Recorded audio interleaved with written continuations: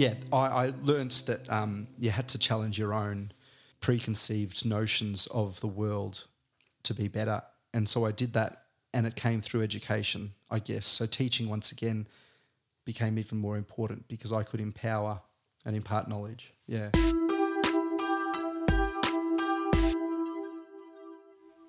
Hello, my name is Toby Kent, and welcome to Moments of Clarity.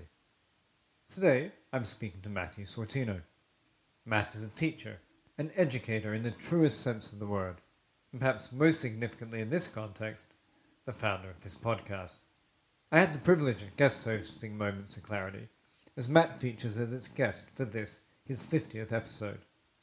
Fundamentally, the aim of this first incarnation of Moments of Clarity was to explore the alignment of values and actions. So Matt and I do just that. We discussed jumping in, stepping back, dedication, religion, passion and belief. We learn about Matt's upbringing, and we meet Barney, an important character in Matt's life, but one to whom he had to say farewell. Perhaps most excitingly, we learn about Matt's own moment of clarity as he wraps up this first half-century. I really enjoyed this conversation with Matt, and I'm sure you will too. You can find or follow Moments of Clarity via moc-pod.com and on all major pod streaming platforms. Thank you for listening. Please share the pod with friends, family and colleagues, and via social media. But for now, without further ado, Matthew Sortino. So Matt, this is an interesting time. It's the end of the year. It's the beginning of new things, and it is episode 50 of Moments of Clarity. You and I had a conversation going back a few months now about how you thought you might want to evolve what's been a really intriguing and at times exciting undertaking with Moments of Clarity. And it seemed like the perfect time with episode 50 upon us, or upon you, to actually get some of your reflections. So, I mean, let's just start with that. Some of your reflections, Moments of Clarity. Wow. 50 episodes. It's amazing. It really is. I feel pretty good about that. If I have to describe it, I'd be proud of it. And why am I proud? Because there's been many moments along the way that I thought this might be too hard, or is this worth it? That sort of critic in your, that critic's voice in your head all the time. But I've really enjoyed it. I guess some key reflections are how inspired I am through conversation. I'd say that on a personal note, every time I have a conversation with someone, I feel revitalised, renewed, and ready to take on the next period of time, whatever it may be. In terms of my reflections upon my impact on others, I've had some really rich and meaningful discussions with people about what they've taken from these chats and what they've learnt from some great people.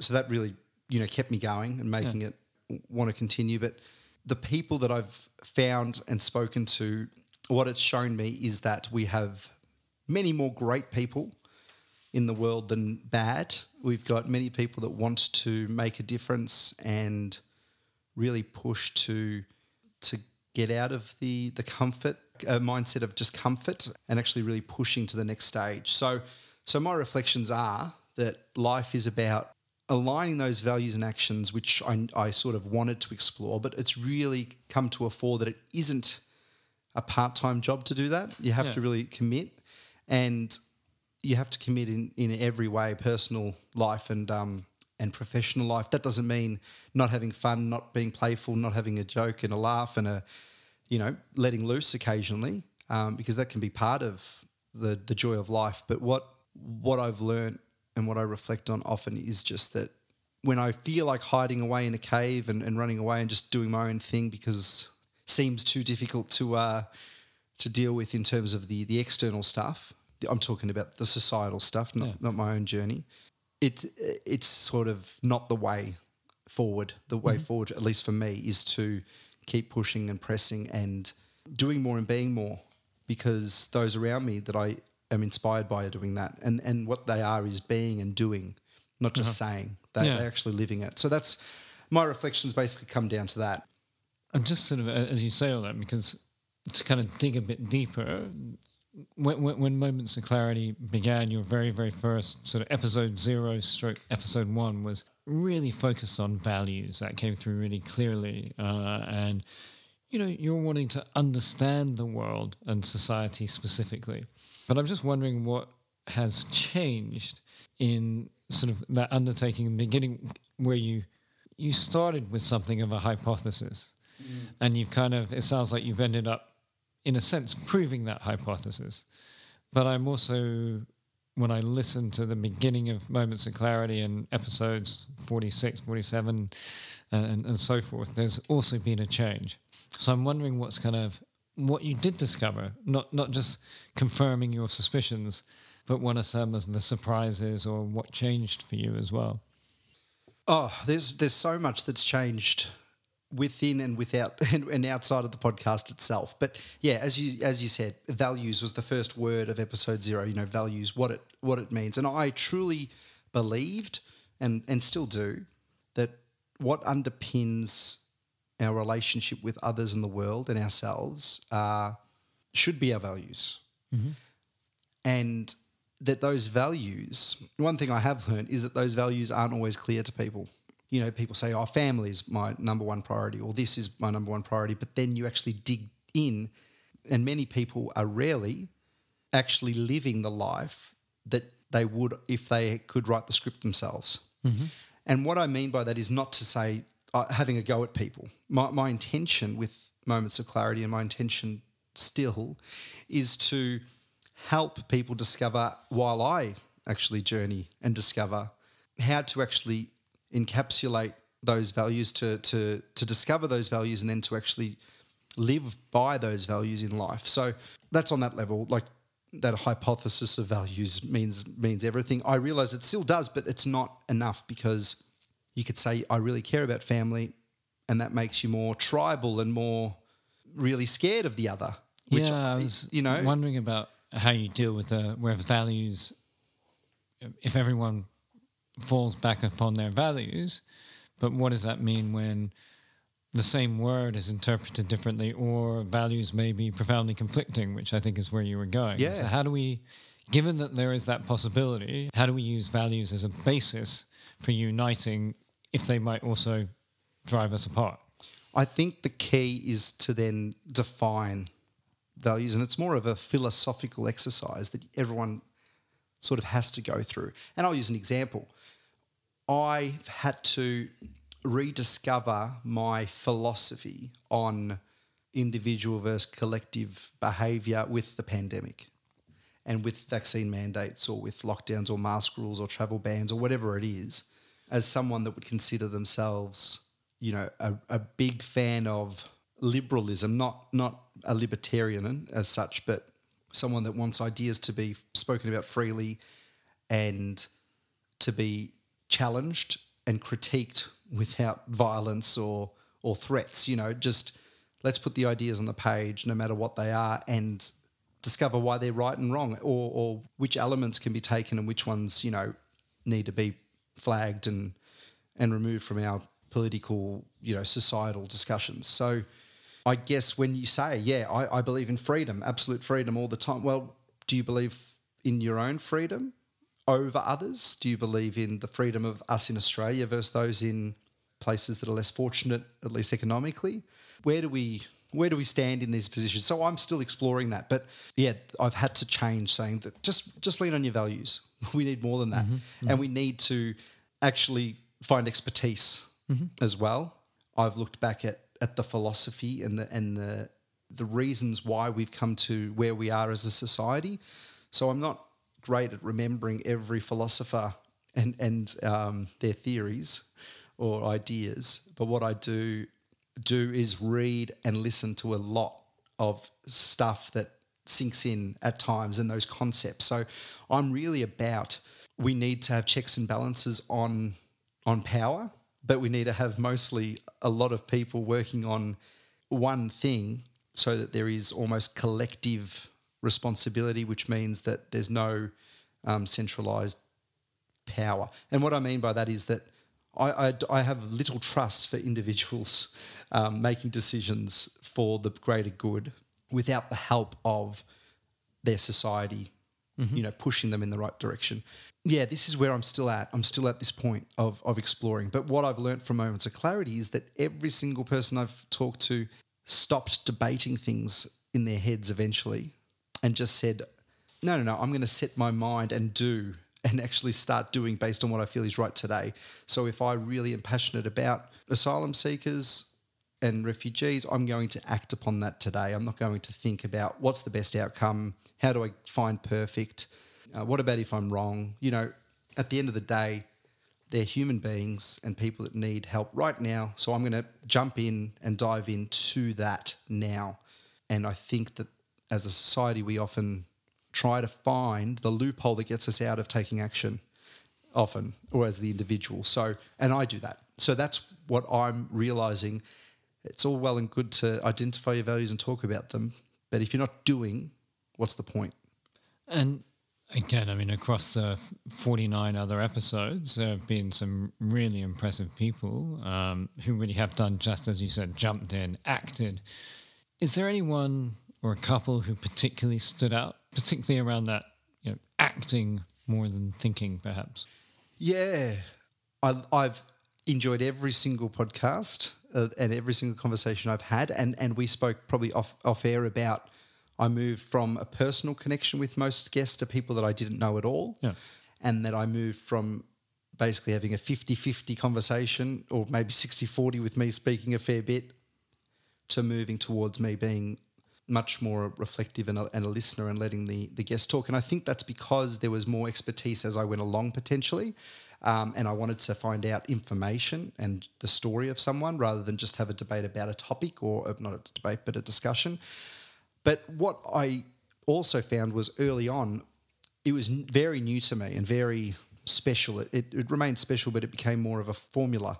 But I'd say the first person I had on that I didn't know was episode 10 with Sherry Maddock. Mm-hmm. Mm-hmm. And I remember that being really awesome for multiple reasons. The first one was I basically cold called and asked her to be on because I'd listened to her on a podcast called 7am, which is run by the Saturday Paper. And I heard a snippet and I said, what is this about? This sounds amazing, her journey in life to get to where she is today, but the fact that she's doing something very simple, which is creating green spaces and giving life in the form of plants to people that have no one and nothing, and the benefits that come out of that. And the reason I hold that one dear is that I went in.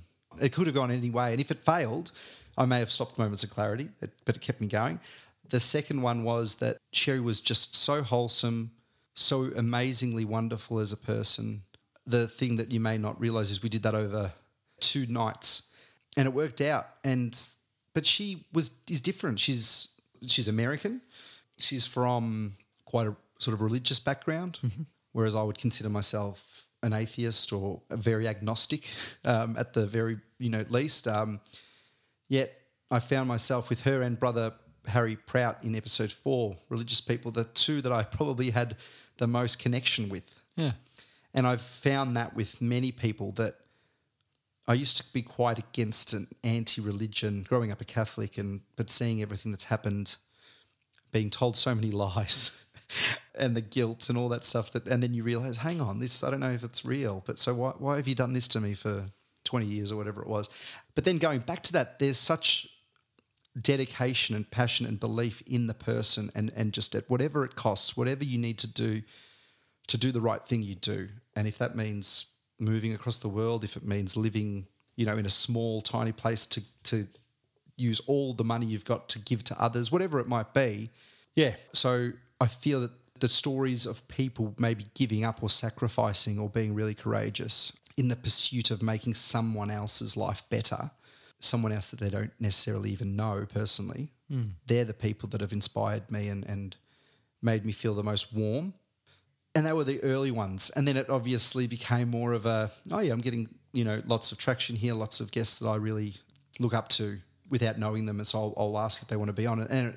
And it was really successful. But I think that the moments the moment of clarity that I constantly found myself having was that I find myself in life falling into the trap of, earning more money and spending more money, or doing more things that possibly don't give me the nourishment that I need spiritually, even though, as I said, I'm an atheist, but spiritually, I can't find another word for it. But they're the people that have made something click, and that's what I want to do. So I know I've got that sort of possibility in my teaching career to really work with children, yet I find myself really focused on curriculum and great lessons and things like that, which I know are important, but at the end of the day, what matters is the relationship, the way that you actually make that child feel on the day, at the end of the year, at the end of their schooling. So I'm in constant conflict between a life of knowing or understanding and betterment in sort of the theory versus just being there for a connection, I guess, for a yeah, and that's what. So I guess what I'm trying to say is that I'm exploring that for myself, but the most powerful impact on me comes from those emotional connections, even though I'd say I'm much more intellectual than emotional in my own private life, possibly. So yeah. Yeah, and you using that was kind of your moment of clarity. And just to forewarn, I'm not going to let you off the hook with that. I will be coming back for one more exploration of Matt Sortino. What was your moment of clarity?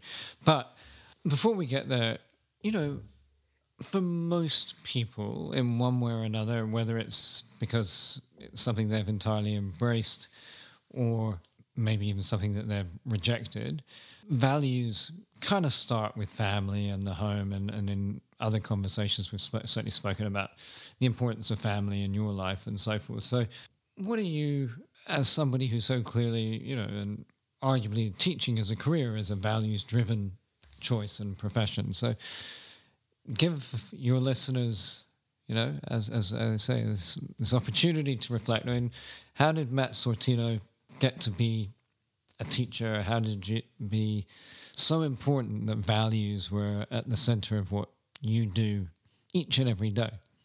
Big question, Toby. My weakness possibly is exploring my own personal life.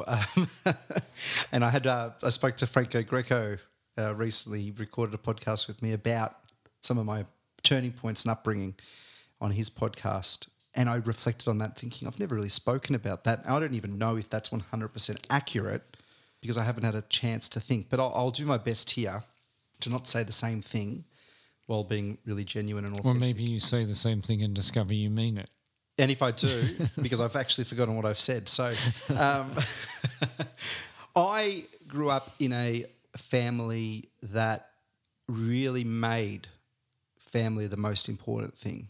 Not necessarily even immediate family, but extended family. The role of my mum's mum as a matriarch of a big Italian family that have migrated, that have had a really, and I discovered this in my late teens, a really dark history in some ways, a really troubled life of, I don't know if it's a typical, but a Sicilian grandfather figure that had never gotten over World War II, and what he'd experienced there, and poverty and suffering and probably extreme PTSD and other mental challenges that came out in the form of violence, with family and with repression of young people that have just entered a new country or have been born speaking Italian at home and then in a country town that was quite racist. And, that sort of was the upbringing of my parents. So they had to be very close with the Italian community,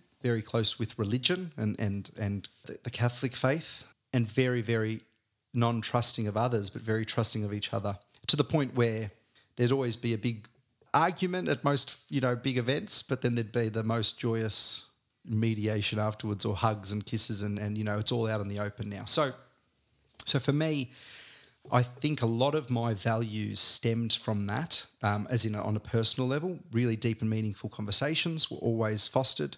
Being honest and truthful and emotional was there. Having a lot of female, like the matriarchal grandmother, my mother as being more the emotional one, and my dad being the intellectual one, I'd say. And I'll go on to him soon and his family. But on that side, it was a very, very female, woman-dominated environment that was really based on emotion and I guess going back to that word of spirituality, there was a very much a magic that was possible in that. But my nonna, my grandmother, she was always giving. She always had someone come in the door, often people that were new in town that would just come and she'd cook them a meal. She'd, do something, do their groceries. She'd take them for a drive, teach them how to drive, on their L's. All of this service, constant service. And you realise what she'd been through in her life. I mean, even if you remove her husband from the equation, just moving across the world with, having 6 kids, in a farm in drought conditions mostly, like all of Where this. were they? Swan Hill. Okay, yeah. Just outside of Swan Hill. So right up in the Mallee, northwest Victoria on the Murray River. Tough life, but constantly giving all the time. And within that was sacrifice, and within that was always on her end was prayer. And I never really got it, and I still don't. But I do, because it was a way to centre and to remain grounded and maybe forget the horror. And maybe it was a way of being resilient. So, yeah, it was all of that. And that was the emotional side of connection. And then my dad's side, similar background in terms of he was actually 7 when he came to Australia. His brother, who was another influence on me, was 13. And they were both very quiet, very different, the opposite. Only 2 brothers, no other relatives, stopped connecting with their Italian family, whereas there was always that romantic outlook from my mum's side of Italy, but always a sort of a let's not talk about that from my father's side. But what they did was studied hard. Both got jobs in the public service and both always really felt strongly about Labor, about government, about, the collective action, unions, that sort of thing was really big and strong in their minds. And for the parents, 12, 15-hour days working in factories all the time. And that was their life. But they made the most out of it in terms of their intellectual pursuits and their knowledge and reading. There was always books piled up, newspapers, like The Age was always there. We never saw a Herald Sun anywhere. It was always The Age, or now it's the Saturday paper, or, always philosophy books and literature, on the shelves. And so that was where that came from.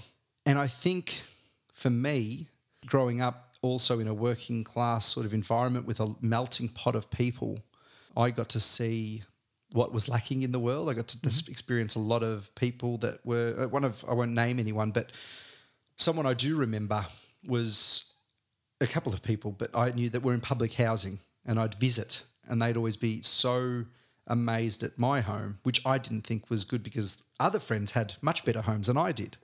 But they were always like, you're so lucky. You're just so lucky to be in this place. And then I'd go to their place, which was 2 rooms, with 4 people in the one room, and 2 bunk beds and, a kitchen that had a sink falling apart or a broken window that would take 6 months to get fixed, and always this sense of danger or knowing some people that they probably didn't want to know. It was always that. And so I had that in my head as something that existed in the world.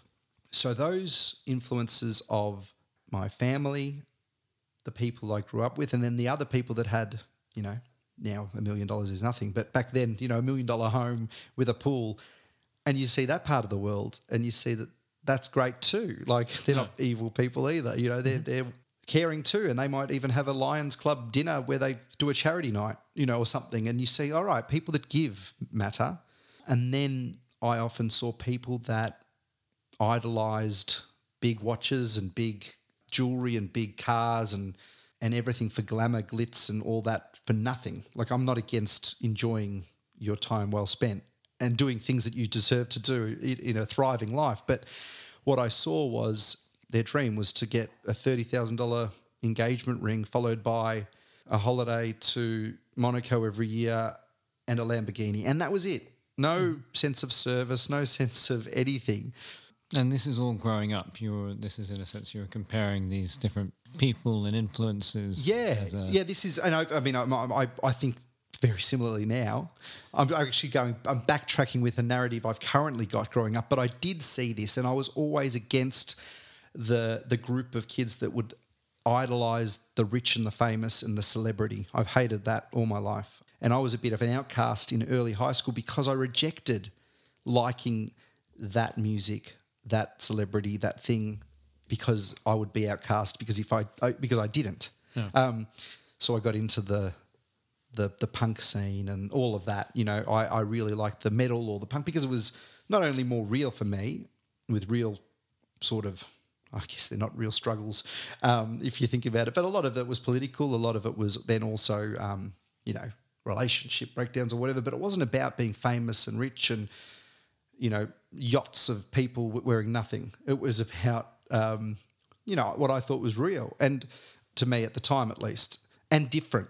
And I was different. So I guess with the family on both sides giving me my emotion or my personality and what I valued, plus the people I met and who I connected with more and what I'd seen, I felt that service, I guess, mattered. Yeah. But then I'm a hypocrite. And this is where the other part of my life... Excellent. This is where the other part of my life comes from because all that's in the head and my values, but I did not do that. As soon as I was able to get cool or be cool by acting, I did it, like because I realised girls existed. And to get certain ones, you needed to change your behaviour. So I would drink, I'd fight or I'd swear or I'd do something stupid on a train or whatever it took to be part of a certain group. Not completely abandoning values and so I was still a decent person, I feel, but to a point. And I was considered a partier or someone that would, you know, stick with this guy, you'll have fun or whatever, you know. And that sort of took me away from school. Like I was a pretty good student up until about year 9 and then I didn't care too much in later high school and now I'm a teacher and I see that in people and I'm so upset with them and I go, I was the same. So what am I doing? But Do you ever say, hey, I understand where you're at, I was like that, or is that the quickest way to switch off a student? If I go into being a teacher now, what I want to be and what is possible are two different things in the modern, really clinical, what I find at least, the clinical system of not doing anything that could put you at risk of getting a negative response from someone. So I will never give away myself as a teacher. Someone's probably listening to this as a student. Well, let's hope someone is. Well, a student somewhere, but one of my students potentially. But I try not to give too much away. And going back to a question you said possibly off air, I gave a lot away as Barney on Moments of Clarity early about myself that I wouldn't do necessarily. I mean, I've done it now, but when I transitioned to Matthew Sortino, my real self, I actually stopped giving as much away. So tell us a bit about that because nicknames are interesting. So Barney as a nickname certainly sounds like it was maybe came from being more of those party up for it days. Yeah. And so you started with that. So Moments of Clarity was started by Barney, and at some point you transitioned to Matthew Sortino or Matt Sortino. I think Matthew on the headline. So two questions. Where did Barney come from, and why the transition as Moments of Clarity developed? Barney was that point, the turning point from being a shy outcast that looked at everyone as horribly stupid, yet I was alone. I had my big family, so I didn't care too much, but I had my big family and family friends that I connected with all the time, weekends and holidays and whatever. And then I had my Nintendo for during the night at home or backyard cricket with, you know, two brothers, footy, cricket, whatever. But Barney was my nickname given to me in under-15s footy. Barney Rubble from the Flintstones, Barney Rubble Trouble, Barney Rubble. I looked a bit like Barney Rubble. You know, multiple things that made me get that name, but it just stuck. And all the boys I played footy with just brought it to school. And I realised, hey, these guys know me as Barney. These guys that I probably didn't know, they knew me as that guy, now knew me as Barney. So that was me. So I just said, when I went to a party, we went to someone's house, when I introduced myself, I'm Barney. Yeah. And a lot of people didn't know my name. I remember a country footy club I played for. I was there doing pre-season there for a while. It was great. We had jumper presentation night and it was you get your jumper, you're signed up, you're ready to play for the season just before the opening game. Knew these guys for a couple of months. And, yeah, number 17, Matthew Sortino. And there were crickets. Who's that? Then I started walking up and like, Barney.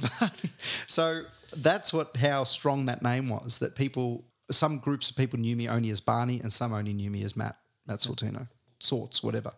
So that was the different crowd. But I became Barney, and Barney was from that footy game to footy to parties to the external fun self. And then I had job interviews, teaching. Was Matthew Sortino, Matt Sortino. My family called me Matt. Girlfriends always called me Matt. They always hated Barney.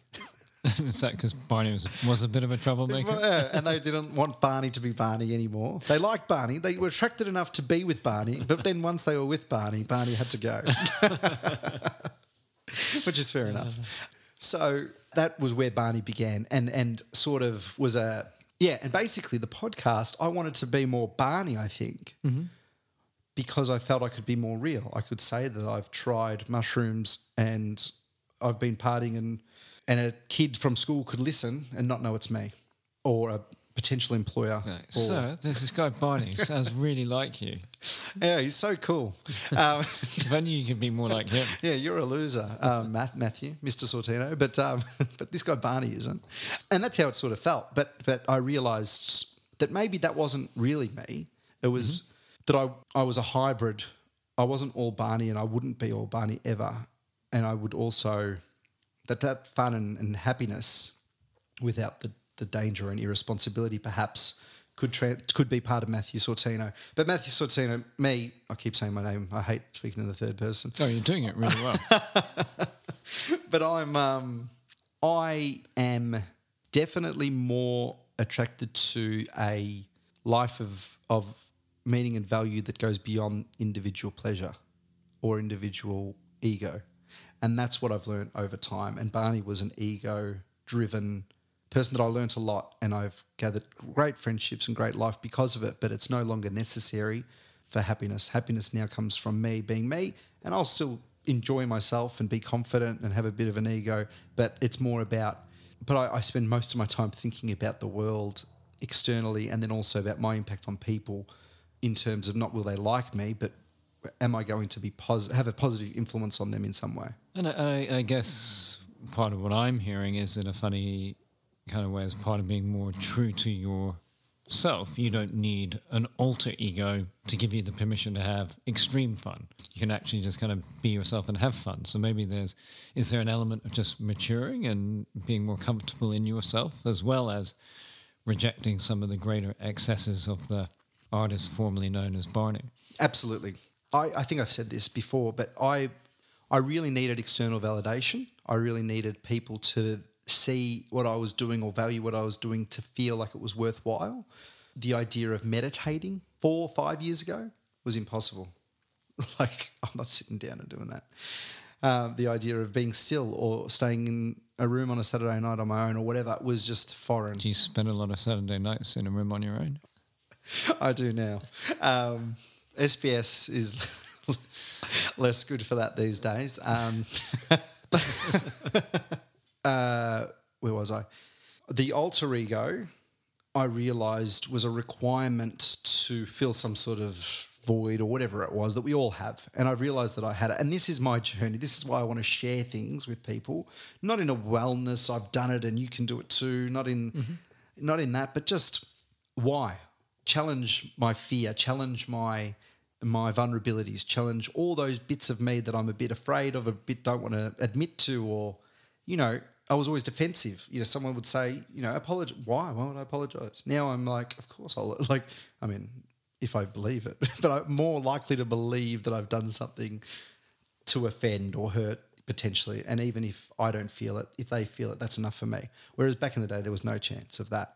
And I feel that my stillness and ability to reflect on me and my impact and who I was and all of that came from there was a few events, travelling. Mm-hmm. Travelling was definitely one, and moving out and doing all the things that help you mature anyway and see the world in a more global sense.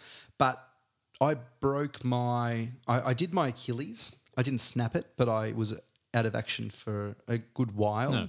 It was impossible. I felt like I was never going to find a cure. Like I was in a moon boot, and then I had injections, and then they did different physio, and then all this stuff, but I couldn't play sport, which was my outlet and the thing that I felt happy doing. And then I was in a moon boot all the time, and then I travelled, and I realised I couldn't get out of this moon boot, and then I had an operation, and it was over summer, and that was a moment where I realised I'm upstairs. I can't leave whenever I want. I can't get around and do the things that you do in summer anymore. I'm going to be sitting for 6 weeks on my own, basically, unless some sympathiser comes over and sits on the couch with me for a while, And I just played Football Manager on the computer, and I took my team to the Premier League from League Two. And I was proud of that. But I realised, what a waste of time. What a waste of time. And then I said, I've always wanted to write or learn an instrument, and I'm spending my time doing this rubbish, or why? What am I doing? So then I started to think that. Then I got better. And then the Achilles got better, or you got better? The Achilles. Yeah. So I realised all this stuff, and I went through my little depression. Actually, the year before that, I'd gone through a pretty dark space in my well-being. Mm-hmm. I wasn't happy for about a year. Right, yeah. I a quarter-life crisis. And it was due to a bit of being injured. I left social media, and social media was a bit of an outlet for me to say things that I wanted and feel validated and stuff. I'd stopped going to as many parties. I'd worked harder. There was lots of things that were going on. I'd also mixed my finances with my now fiance that's about to be, wife, and I've got a child with, and all of that. But there was the point where I realised I wasn't Barney anymore. Yeah. I wasn't independent anymore as such. I was now, that was done. But I did go to Europe one last time. So is this what took you into the dark space, or this is what? No, that was part of the dark space. That was part of, even though it was incredible, and obviously I've got a better life than ever before because of all of that. I think I hit a point where everything around me all my understanding of what life was shifting at the same time as my life was actually shifting. Mm-hmm. So the external and internal, personal and societal, my impact was all coming to a head, where a lot of the narratives that I'd been taught were a bit bullshit. Work, get your dog, tick all these boxes, and you'll be very happy and fulfilled.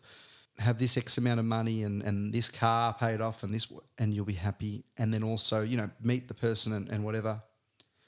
And I said, I don't know. And then also climate change and politics, all the external stuff. I was like, we're told to just do some really easy, simple stuff of just going from A to B. Get from A to B and you'll be right, which is not easy for everyone. And everyone's got a different background. But I felt privileged enough to be at a position where it was easy, but it wasn't fulfilling. And so I think I got to a point where there has to be something more in this.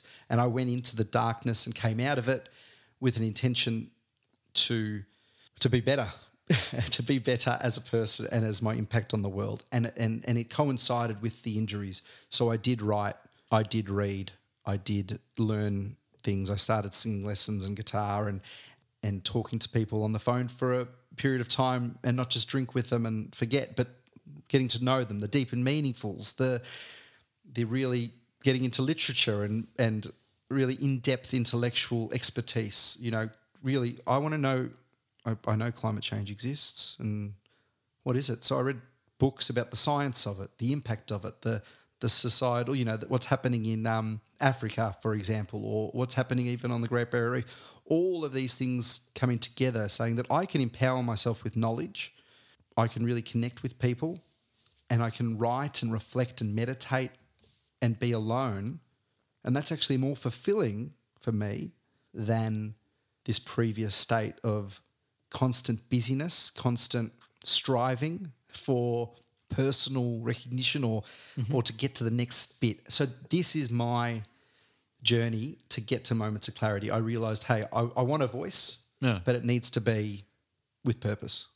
But there's an interesting thing, because when you were talking, I had assumed this was the maturing of Barney, the exiting of Barney, perhaps. And that maybe part of the realization led you to teaching and so forth. But you were already a teacher by then. So this, you were, to your point about, having the job and the car and so forth. So there was a clear element of, I'm assuming there's an element of service and giving and so forth that led to you wanting to become a teacher. So because there is a correlation between, or similarities between, what you've tried to do through Moments of Clarity and being, if not a specific teacher, at least an educator. So why'd you become a teacher? Yeah, I had a couple of great teachers, and I think it came down to that there were a couple of great ones that I remember and many ones that weren't great, and I felt that they let me down as a young person with potential. Although I say that I was the person that stopped wanting to learn and wanting to, I sort of did that because I wasn't feeling fulfilled in learning. I didn't feel that it was giving me what I needed. What's the point of this score at the end of it when you're not really teaching me, you're telling me all this pressure, whatever, So I had that. And I didn't want that to be the case for other young people. No. So my intention was to be a good teacher for someone or many people, because teaching isn't just learning how to read and write. It's learning how to engage with the world. It's learning. You often find, like, some of my favourite interests, some of my interests came from certain teachers being interested in something and sharing their interest with the class, and then I'd jump on that. So really my intention with being a teacher actually started off as a primary teacher, was just being fun, caring, and making sure there was a smile on every kid's face when they entered the room and when they left. And when they left, that's an important. And when they left. Well, more importantly, when they left. And that was more important for me than, getting them, although I cared about their learning. Actually, I care about their learning enough to realise that if you're not smiling, you're probably not interested in learning. You need to do that first. Totally, yeah, that makes sense. And so, listen, I don't want to dwell on this, but I think one of the things that has been so interesting about Moments of Clarity has been your ability to help people reflect on their moments of darkness, their challenge, and and how they've come out of it. And so I'm interested just in this point around your dark period. You were a teacher by that point.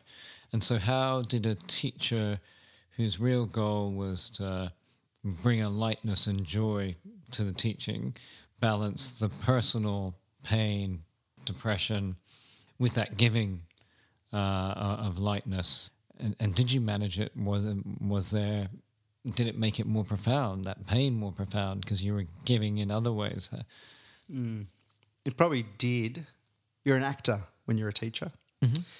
You're not really authentic, so you have to switch on. Switch off from your life and switch on to what you're there to do. So some people do that better than others. I reckon I'm pretty good at being a chameleon and shape-shifting when I need to. I'm not a lizard, for those conspiracy theorists out there. Are you sure? Though the fact I said that could mean that they now think I am. You heard it here first. Episode 50. So you have to act. You have to be a certain character. And I was always in character as a teacher. I didn't let it overcome me. But I did on the way to school or on the way home, that it would just all flood in again. Like, it wouldn't go away. And I've got so much support. Lauren's amazing. My friends are amazing. Family, everyone's amazing. And there was no reason for this to happen. And I guess it happens to anyone, and it can be anything. But I was quite anxious, wasn't wanting to hang around with people as much, just wanted to talk about the same thing that I couldn't quite get for so long. Like, why? Why are we doing this? Why do we live this way? It was basically that.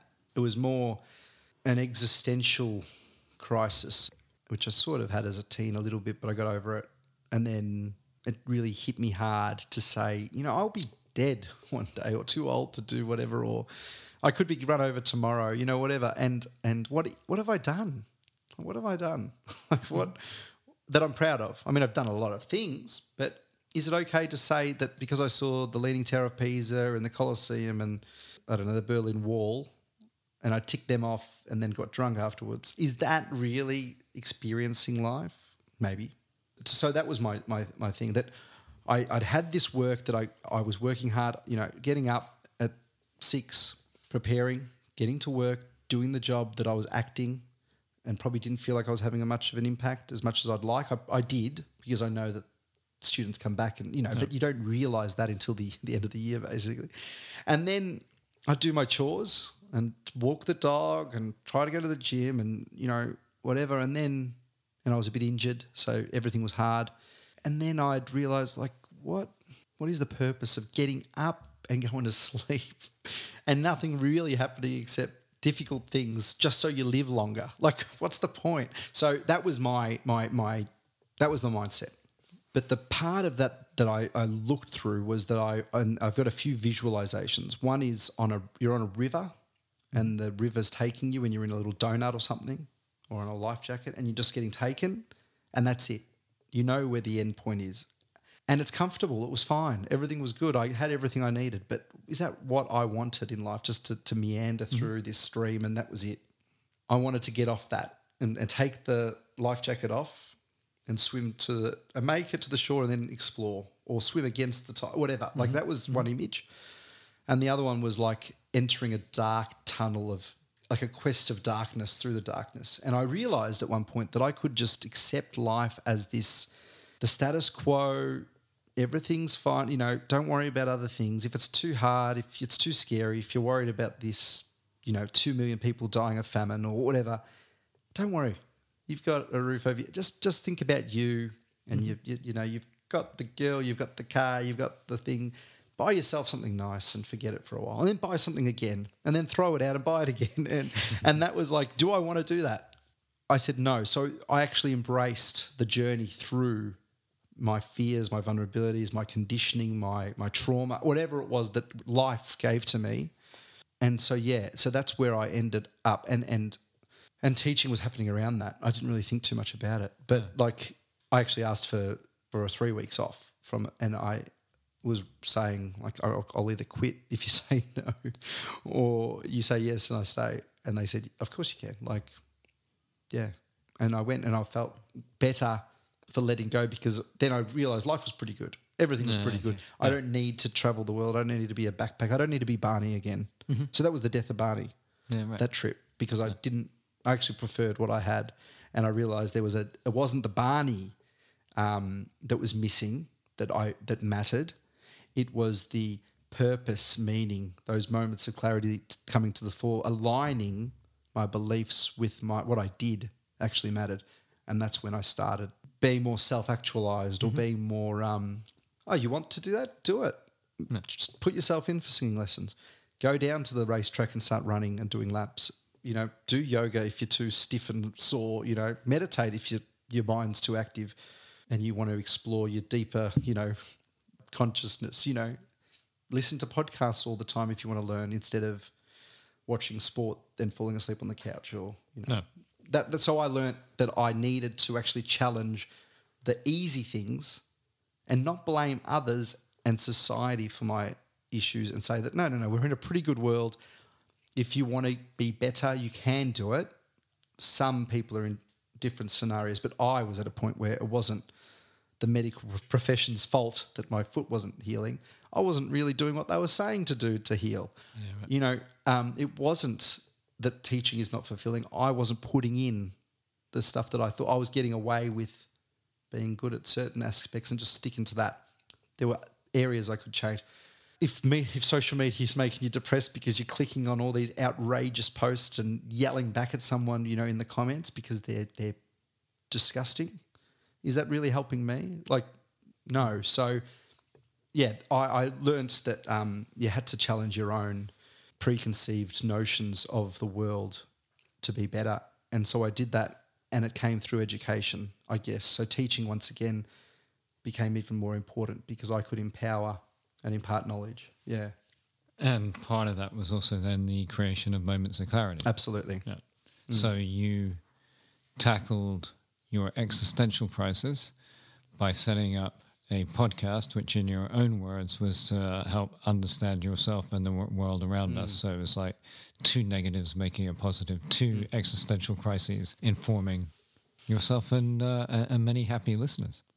I hope so. And on that, I've now come to a point where there is no external change without internal change. There is no making things better around you without making yourself better. Not an external notion of you being better, an internal notion of being better. And that means that's when you have to find your values. That's where you have to strip everything back and almost become vulnerable again, like knock down this wobbly house that you're not too, like you just have to sometimes go back to the bones and do it again.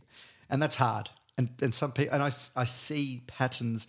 One person I know, I won't name, but I always thought, far out, this guy just goes home after a big day's of work and clicks online poker until he falls asleep and then does it again. Again, lovely person.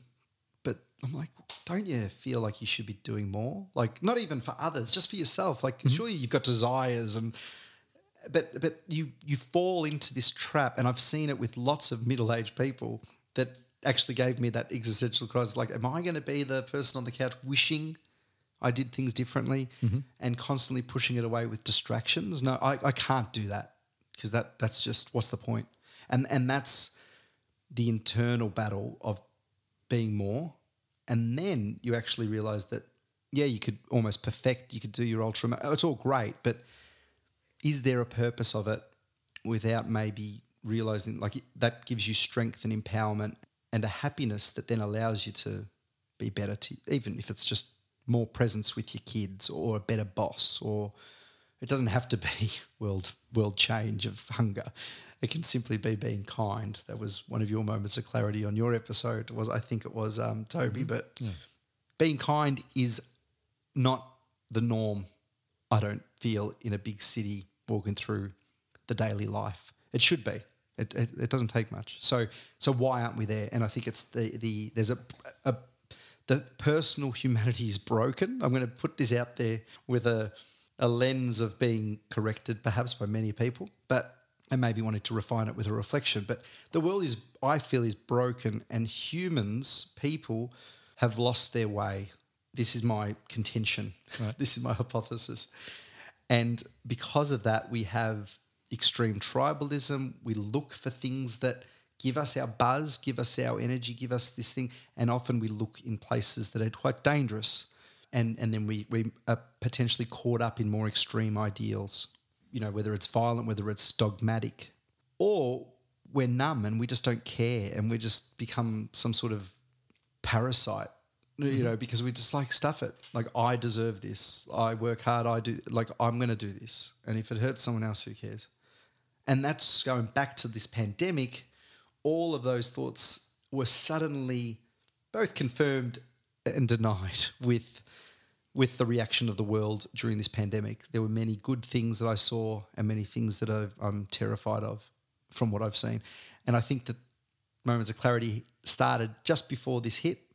And Yuval Noah Harari was one of my big influences in thinking and about the narrative, the story, as well as Jared Diamond and a few other people, Sam Harris. And these people changed my way of thinking, and then I challenged my way of thinking, and then I ended up having to live it out through my podcast and life and all that while the world was different. Yeah. And it's been an interesting little journey. Yeah, and I mean, one of my reflections on Moments of Clarity is that it has pretty much tracked the pandemic in terms of kind of when it started, when the pandemic started to get really serious. And in a funny way, it's been quite refreshing listening to it, because there were one or two episodes that were quite focused on it. But on the whole, it's been a kind of buzz in the background rather than a real focus, I would argue. And is that something, and obviously for you it's been part of taking you out of yourself. Has the coronavirus, COVID-19, what are your thoughts on how it has, as it were, infected Moments of Clarity? It was a big thing, and it was often discussed, and I threw out an 8-minute little reflection on it at the start. Not that I'm an expert, but just some thoughts. But I realised I wasn't an expert. Not the first person who's not an expert to share a few thoughts on the coronavirus. That's right. And what I was trying to do was basically saying, I don't know, and you don't know either. Listen to the experts and find the right experts, because now this word expert is bandied around, but now we have to somehow be an expert on who the experts are because there's so much rubbish around. That's one thing I realised. But I deferred to the experts that I trusted, and I remained trusting in those with a track record that you could trust, and those with a history, and those with checks and balances. And usually there's the World Health Organization, for all its mistakes, has a lens on it from every single country and body and institution and government from no matter what part of the political spectrum. When they stuff up, it's highlighted, and when they're doing well, it's just like, move on. You know, we don't see that, and we don't see that from all the areas. So moments of clarity, I tried to avoid making it the focus of anything because people were sick of talking about it and listening about it. I was talking about it a lot with people, and I was sick of talking about it and hearing about it. And yeah, I wanted an escape, and I wanted others to have an escape from it. And I also feel that the best way to connect with people and for people to reflect on things is not by pointing out their anxiety and focusing on their anxious moments, but to maybe say, oh, you know, collective action matters in this situation. Maybe I can make that connection that it matters in a pandemic as well. You know, yeah, that's where but tracking the pandemic has been interesting. I'd love to listen back, you know, in 20 years' time and reminisce. And so as we move to that, thinking about looking back to that point about, you know, in 20 years' time and as we kind of move to wrapping up. But, you know, right at the outset, you said that you felt there was an imperative that in this time of global challenge, imperative that I add my small and at times solitary voice to the chorus. And certainly it seems that you have done that in many, many ways, and some of which are quite uplifting. I'm going to come back, though, again, to the question that you've asked all of your guests. As you reflect upon your time creating, leading moments of clarity, what has been your one particular moment of clarity? The thing I've learnt that has become clear to me from moments of clarity is that episode 0 and my monologue hasn't changed to now. I'm pretty insignificant. I'm pretty small. Even if I become the biggest name in the world somehow, I'm still insignificant. Like, that doesn't change things because I'm one person in one tiny part of history. But we're also super powerful and have agency and have a requirement to use whatever power you've got. It might be to help your sibling out of a really horrible home situation, and that is it. Or for you just to simply survive a year in a horrible place or whatever. But whatever you have the power to do, you have it's almost mandatory to do it, is my moment of clarity. But almost everybody believes that of others and very rarely of themselves. We put the captain of the Australian cricket team at a higher pedestal than we do ourselves. They're not better than me. I'm not better than them. I never will be, and they never will be. They're better at cricket, but they're not better. You know, a politician that we say, oh, you know, looked up at the wrong time and so you've got to go. It's a hard job.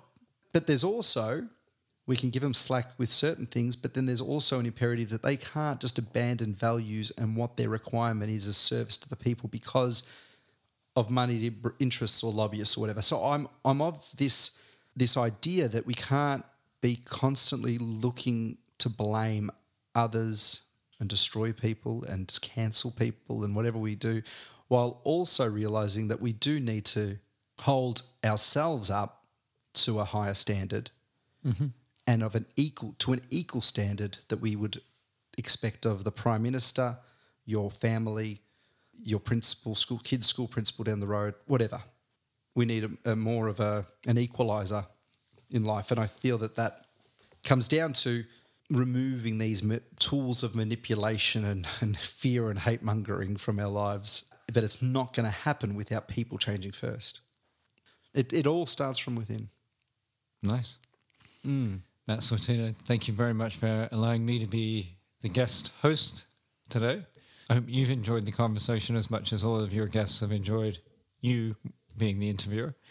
And congratulations, 50 episodes of Moments of Clarity. Quite an achievement. Thanks, Toby. Thanks for doing this. It's been a pleasure.